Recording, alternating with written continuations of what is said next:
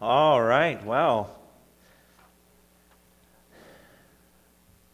hopefully you had a chance to grab some notes there we'll just spend a couple minutes working down. We'll be in the book of Acts, chapter 1. Just thinking through, we had a great Sunday night last week with Jackie Fearman, who was with us, and just working through the Leviticus 23 feasts, and what it meant in Judaism, and what first century Pharisees were rejecting, and then how it points to Christ. And I know a lot of people are resistant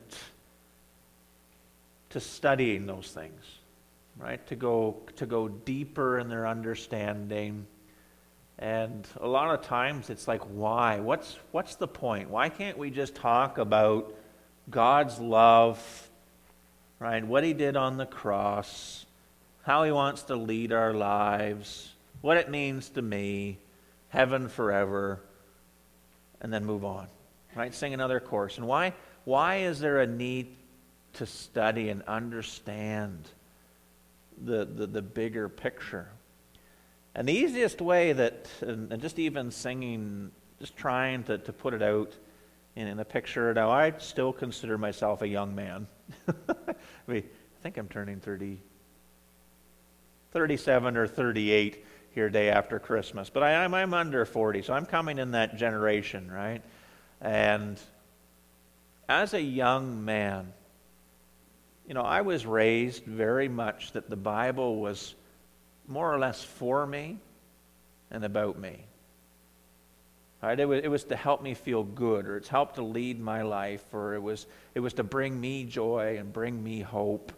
It was basically about me being me. And for some reason, growing up in that, I realized very quickly that if all of a sudden I didn't feel the joy, or I didn't feel the hope, or life started giving me some knocks here or there, right there, all of a sudden the Bible quit working for me. Right? My ideas and my understanding of God's love for me there, because it's all about me, quit working. So then through a series of poor decisions and walking away from the church and still believing in Jesus, still knowing I answer to God, knowing fully what He did on the cross, I started functioning, me without the Bible, me with resisting the Spirit, and I found myself in the world.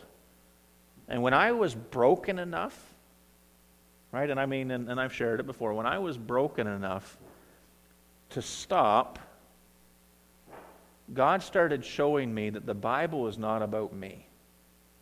Right? Does that make sense? Like, I'm included in those promises, and God's plan, His program, is not about me.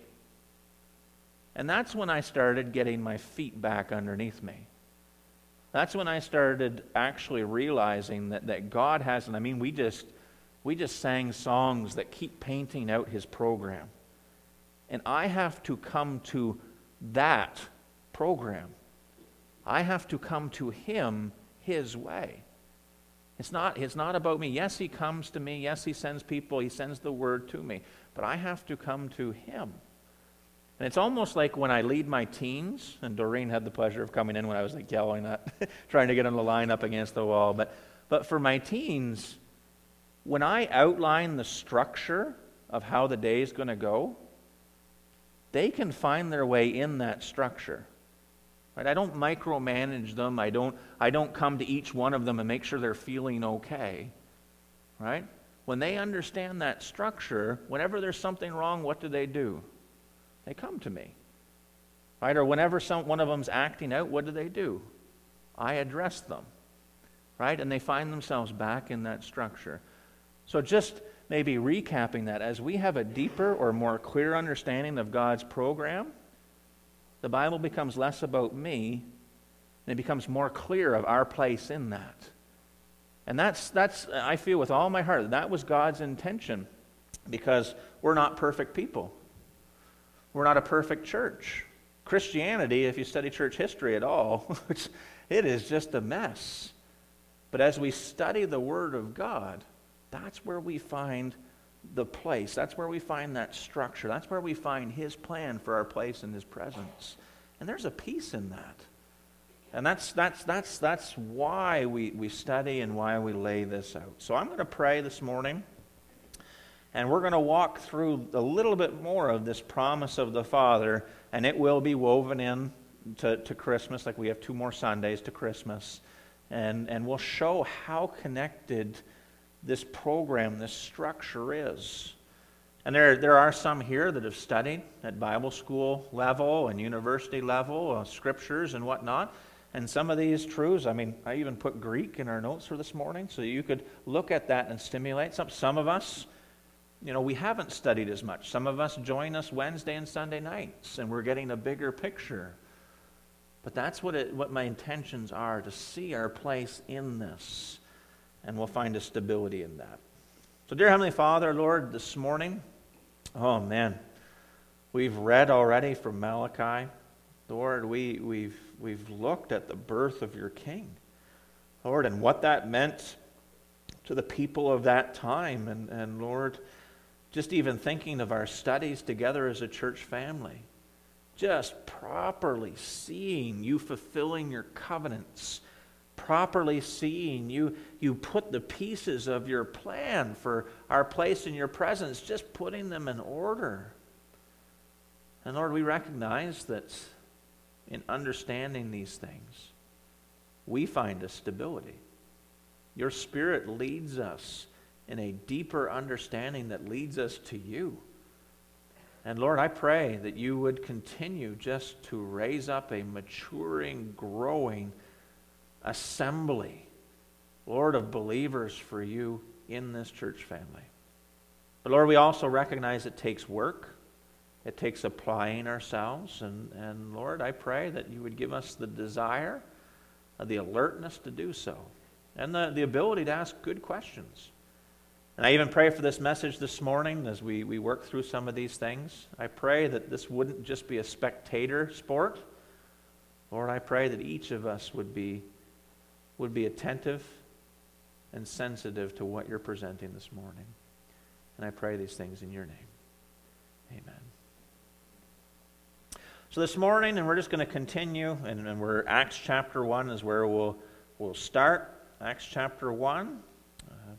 And I keep asking that question. Is the message of the Bible, is the message of Scriptures, is the message of the Paraclete, we'll get there, John chapter 14, 15, and 16. Is it the same as the church? Is his message, is Christ's message the same as the church? And what happens if it is not? So the promise of the Father, the pouring out of the Spirit that we see in Joel chapter 2. And I just want to begin in chapter 2, verse 1. It says this: When the day of Pentecost had fully come, they were all with one accord in one place. And suddenly there came a sound from heaven, a sound as of a rushing mighty wind. What was the sound like? A rushing mighty wind. Can you see a sound? No, I don't think so. I think it's just a sound, right? But that it's descriptive, okay? Now, the only reason I'm pausing there, because I've read that verse many times in earlier years, and I was picturing wind coming through the place and hair being blown. I mean, they're the like physical, but it's a sound. It's a roaring, right? I mean, it was distinct. It was heard by all, and we'll read that. But it was a sound from heaven. Right? So suddenly there came a sound from heaven as of a rushing mighty wind, and it filled the whole house where they were sitting, or dwelling, or residence. Then there appeared to them divided tongues, as of fire, and one sat upon each of them. And we're going to quiet ourselves with that verse for a little bit this morning. I have a study note there in my New King James Bible beside divided tongues. It says, Then there appeared to them, we come over, or tongues as of fire, distributed and resting on each. Okay, so there's some decisions as they're translating there with that. So as they're presenting this, okay, they're presenting an appearance as tongues of fire coming down, something that visually can be seen, okay, and it rests on each of them. I'm gonna question a few things in that verse in a moment. And they were all filled with the Holy Spirit. And what have we read time and time again from Joel chapter 2? And we'll read it again. That God will pour out His Spirit. There'll be a pouring out. And that was prophetically. And they were all filled with the Holy Spirit and began to speak with other tongues. Interesting. Do you think that word tongues is the same as tongues in verse 3? In the Greek? I'll have to see. We'll look at it. I'm just trying to highlight some of these things. As the Spirit gave them utterance. Okay? We're going to keep reading, but just asking a question too. Does the word tongues make us uncomfortable? A little bit? Yeah, okay. I'm going to appreciate there the honesty. I mean, we understand that this is a truly, it can be a dangerous passage for people that begin taking these things out of context.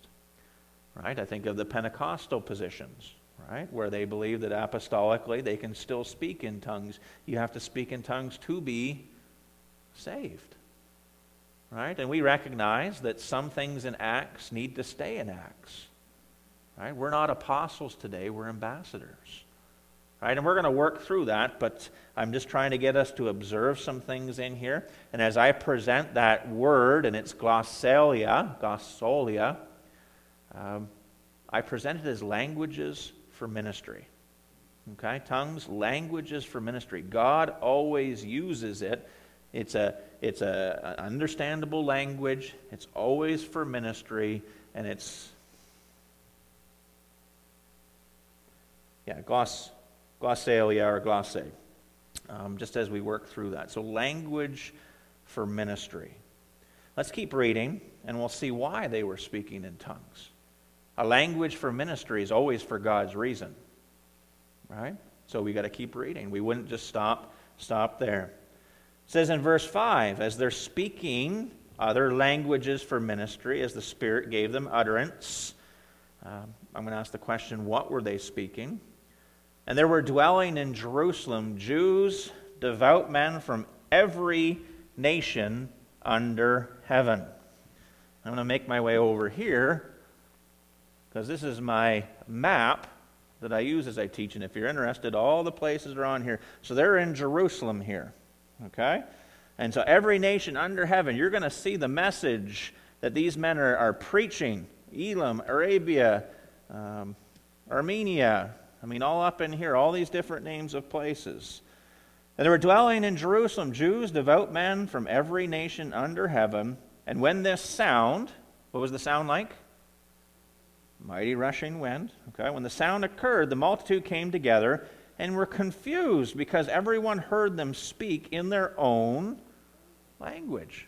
So it was they could tell, they were listening from every nation all over the known world at that time. They could hear the message that these men were speaking. That's crazy.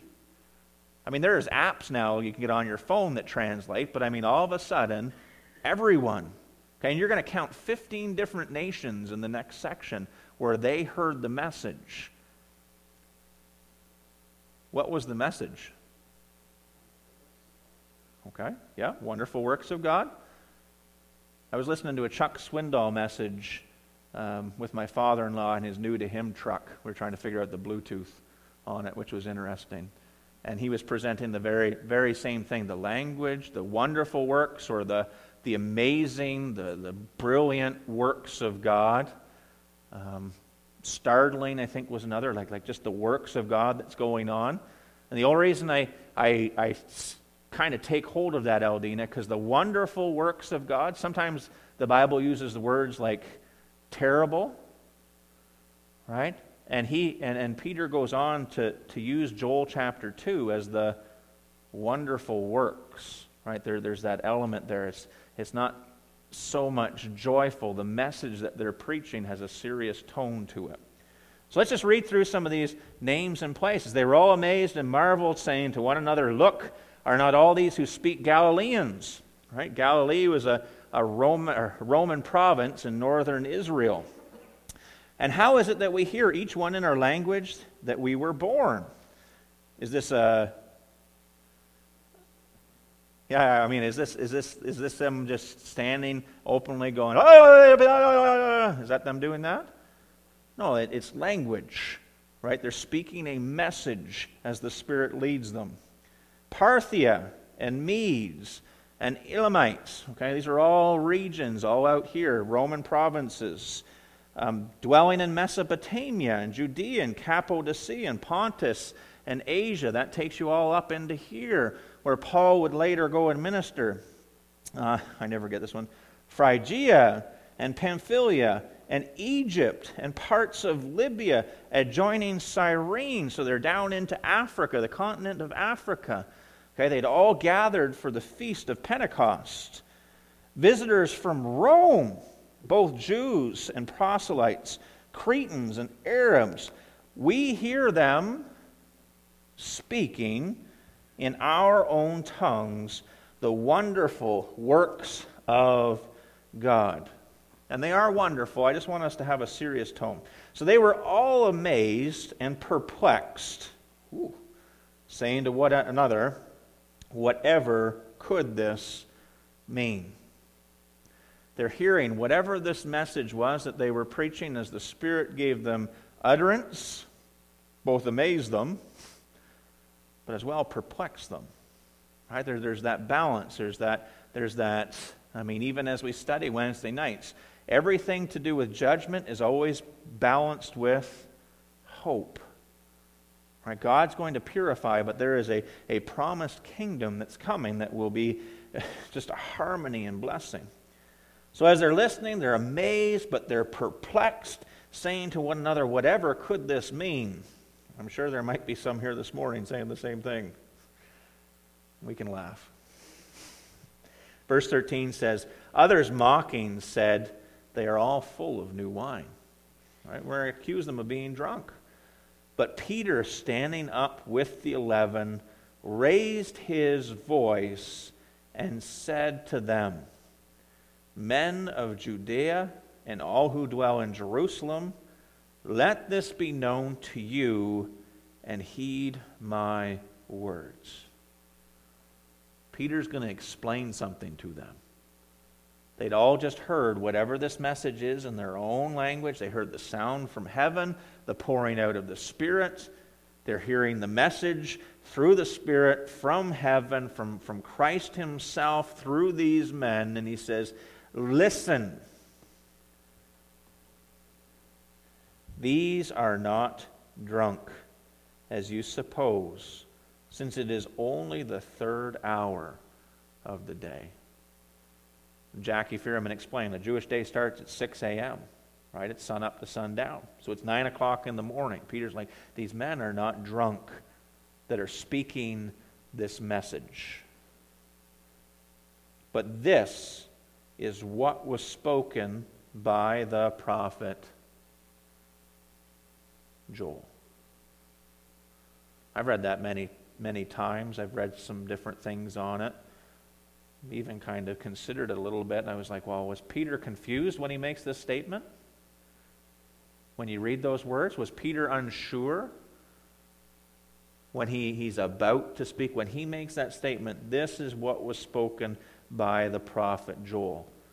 Did Peter know what was happening here? And I've worked my way around and I've put my finger on it. Peter knew what had just taken place. The promise of the Father had just come. The pouring out of the Spirit had just come, that God had given the message to prophetically to Joel chapter 2. That is big. what these men were speaking, what that nations, all those 15 different nations all around the world, from Rome to Egypt, were hearing, was the promise of the Father, the pouring out of the Spirit, and the message of Joel. Christ is returning. Let's keep reading. This is what was spoken by the prophet Joel, the first sermon of the church. And it shall come to pass in the last days, says God, that I will pour out my Spirit on all flesh. Now, this is the promise of the Father, the pouring out. And then I'll keep rehearsing that. There's a reason. I will pour out my Spirit on all flesh. Your sons and your daughters shall prophesy. Your being me personally? He's talking to Israel. Right? These are Jewish men and women. Right? Right? Joel prophetically looking ahead. Israel, your sons and your daughters shall prophesy. They'll be looking out at something that's coming. Right? And we could get into the definitions, and I know Bev likes that. I mean, there's forthtelling, the scriptures that you have, and then there's foretelling out in the future of something that's coming. Right? We foretell of the foretelling. Right? Like we have the scriptures of what is coming next. But here in this real time, Israel, your sons and your daughters shall prophesy. Prophesy of what? What will they be prophesying about? Well, it tells us a couple verses later. Your sons and your daughters shall prophesy. Your young men shall see visions. How do you see visions? Okay, sometimes, yeah. Or sometimes it's dreams, right? But you're seeing it. All through the Old Testament, you're seeing there's an appearance of it. God sends His message through an appearance or a vision. We're going to read, well, I'll keep reading. Right? Your old men shall dream dreams. So you have the appearance of prophetic, what's coming. You have the prophetic judgment that's coming, the prophetic return of Christ that's coming through visions and dreams. And on my men servants and on my maid servants.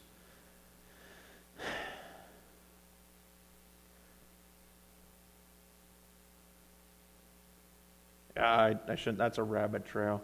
I had one of my teachers talking about how even in church history, how men took a lot of the doctrines and made it about men, right? Rather than seeing how God sees it. Like even the word men, and I don't remember the Hebrew word, but it speaks to humanity, men and women together. And there's a danger there even when you get into church traditions. Right? God uses both. There's a structure, there's an inclusion for everyone, and when you get that unbiblically, you have a very one-sided, false system that grows out of that. And that's just me personally from my readings and stuff. But I mean, sons and your daughters speaks to it, men servants and maid servants. God is at this time using all of them. Right? He's using men and women. And on my men servants and on my maid servants, I will pour out my Spirit in those days, and they shall prophesy. And I ask the question about what? What are they prophesying? This promise of the Father, this pouring out of the Spirit, what are they prophesying about? What is coming? Peter says in verse 19, Joel says, Peter quoting, I will show wonders in the heaven above and signs in the earth beneath, blood and fire and vapor of smoke. The sun shall be turned into darkness, and the moon into blood, before the coming and of the great and awesome day of the Lord. The last couple weeks we've looked at that. Jesus' last message before the Passion Week was Luke 17. The same thing, coming tribulation and His return, wrath. King Jesus' last message was His second coming and the tribulation wrath. And the first message in the opening of Acts is about the return of Christ and the tribulation and second coming wrath. But what does this verse 21 say? And it shall come to pass that whoever calls on the name of the Lord shall be saved. Saved from what? This coming wrath. The message is pretty clear when you put those pieces together. Promise of the Father, the pouring out of the Spirit, and the message of the apostles, right? As Christ is coming back. And it's not going to be good if you do not believe. Us sharing the gospel in the face of that coming wrath needs to become a priority. So just coming to the notes, I'm not going to work through the Greek. That'll be for those that are interested. It's just Greek and English. But I do want to present that as the sound of the rushing wind come through in verse 2, suddenly there came a sound from heaven as of a rushing mighty wind, and it filled the whole house where they were sitting. The gates of heaven were opened up. There was no mistaking that this was coming from the throne room of God where Christ is sitting. This was the time for maybe just turn back a page and look at Acts chapter 1, where they ask, verse 4, where Jesus gives them that instruction. And being assembled together with them, he commanded them not to depart from Jerusalem, but to wait for the promise of the Father. This Joel 2 pouring out of the Spirit. This message where they would speak is about the coming tribulation and second coming wrath. Right? The promise of the Father, and you'll see why that's important. But verse 3, I'm going to present that there appeared to them, and you'll notice, maybe I should, now I'll just speak, that idea of appearing to them divided tongues, okay? I'm presenting that it was separating languages. Separating languages about fire. Okay, about the message that was coming because they began speaking it. And that same Greek word of tongues is the same word used in verse 4. And I would say, why would the word mean two different things in the difference of two verses? And that's as far as I'll take that. It makes sense to me that the appearance of dreams and visions, these languages that appeared, they saw them, they were separating them because they were going to speak to each one of these nations, and that message, that promise of the Father was about tribulation and second coming wrath. Why is that important? That's important because I don't hear that coming from pulpits today. I don't hear about the seriousness. I mean, it's all about heaven or hell, and I even watch some of my kids shirk it off because they don't care. But they do care when they're reading verses like Malachi because they're facing it themselves. I can't make the choice for them, but they're facing the truths themselves. I don't hear in Christian circles an understanding that the last message that Jesus spoke before going to the cross was that he's coming back and there are going to be signs and wonders and he's going to deal with Israel and the nations. There's going to be a real unprecedented time where he deals with sin and rebellion of humanity as a whole. It's going to be a horrific time. And then he's going to come back and judge all of surviving humanity. I don't hear the seriousness of that even in our new songs that we sing and are being written in the contemporary churches. I don't hear that.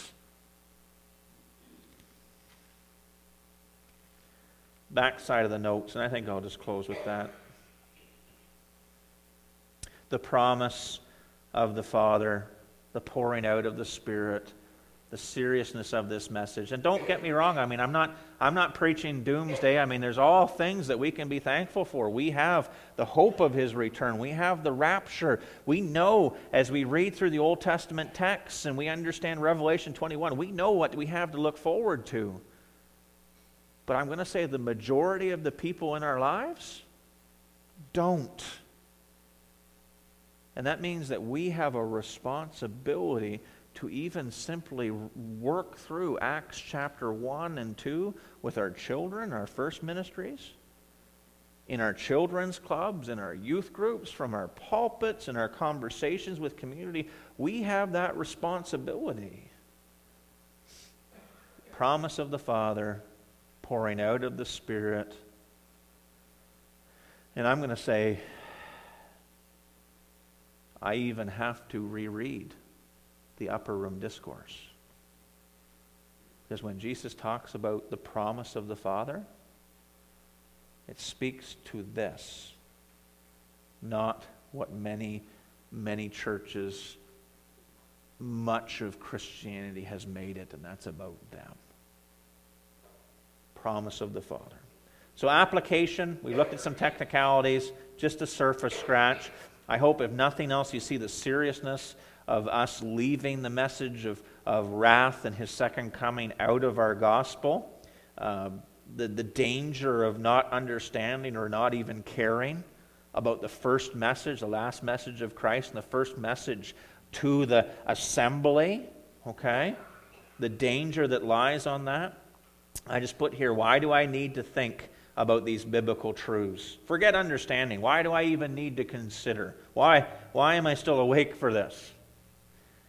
Today, we are not apostles, but we are Christ's ambassadors.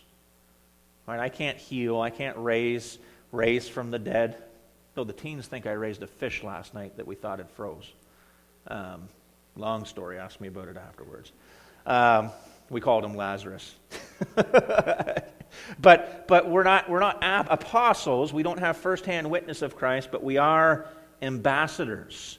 And we hold the truths that these men proclaimed. Right? And that's what they founded the first assemblies of Christ on. And to step away from that even for a moment and say, they won't come to church if they hear about wrath. Well, you know what? They're going to face it one way or another.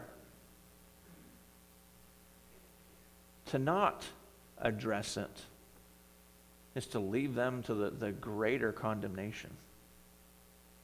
Reading it for themselves is the easiest thing. It's in their language. So we're not apostles, we're Christ's ambassadors in obedience. And this isn't for all Christians, right? This is for those that are walking in obedience. I mean, people can say things with their lips and present opinions and not even, but this is what I think, right? In obedience. As we open the pages of Scripture, we represent Christ with highest authority. Right? As we're leading them, we have the Word of God that is the final authority on all things. When we're walking in obedience, we are ambassadors with that kind of power. We represent with the same means. When I placed my faith in the Lord Jesus Christ at the age of 5, I received the Holy Spirit. I was regenerated. I was born again, indwelt, adopted, and sealed. The same way these men were. Right? That is something to take to the bank when it comes to, okay, what am I called to do? Am I called to put on my pouch and work with a bunch of guys that we just need to talk about where we're reading? Or do I need to go to the streets of Woodstock and share my faith? Either. We are equipped in that same way. The same message, if you are using the Bible. If you're not using Scripture, if your pastor is standing up teaching about a thought, and I said the other day, I mean, they've got one verse and 100 slides. I'm saying that they're heading in that different gospel. If we're not explaining what Christ and what the apostles were proclaiming at that time, Christ is coming.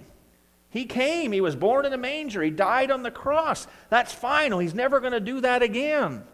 But He's coming back, and it's not going to be good for any that have rejected the gospel. It's not going to be good for Christians that are choosing to live however they want either. And we have the same motive.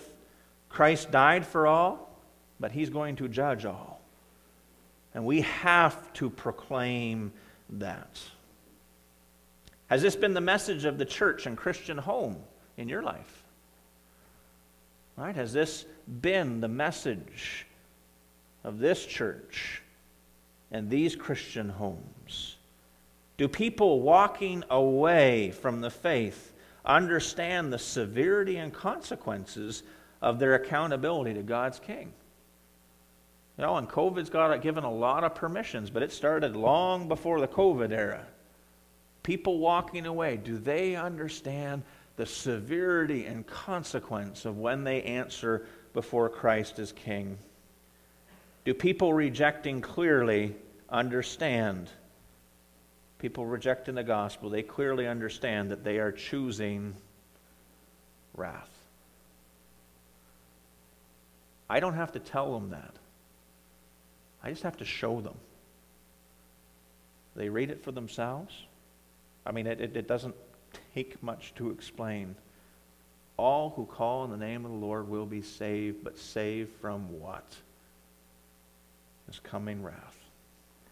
Dear Heavenly Father, Lord, I thank you for how simple it is,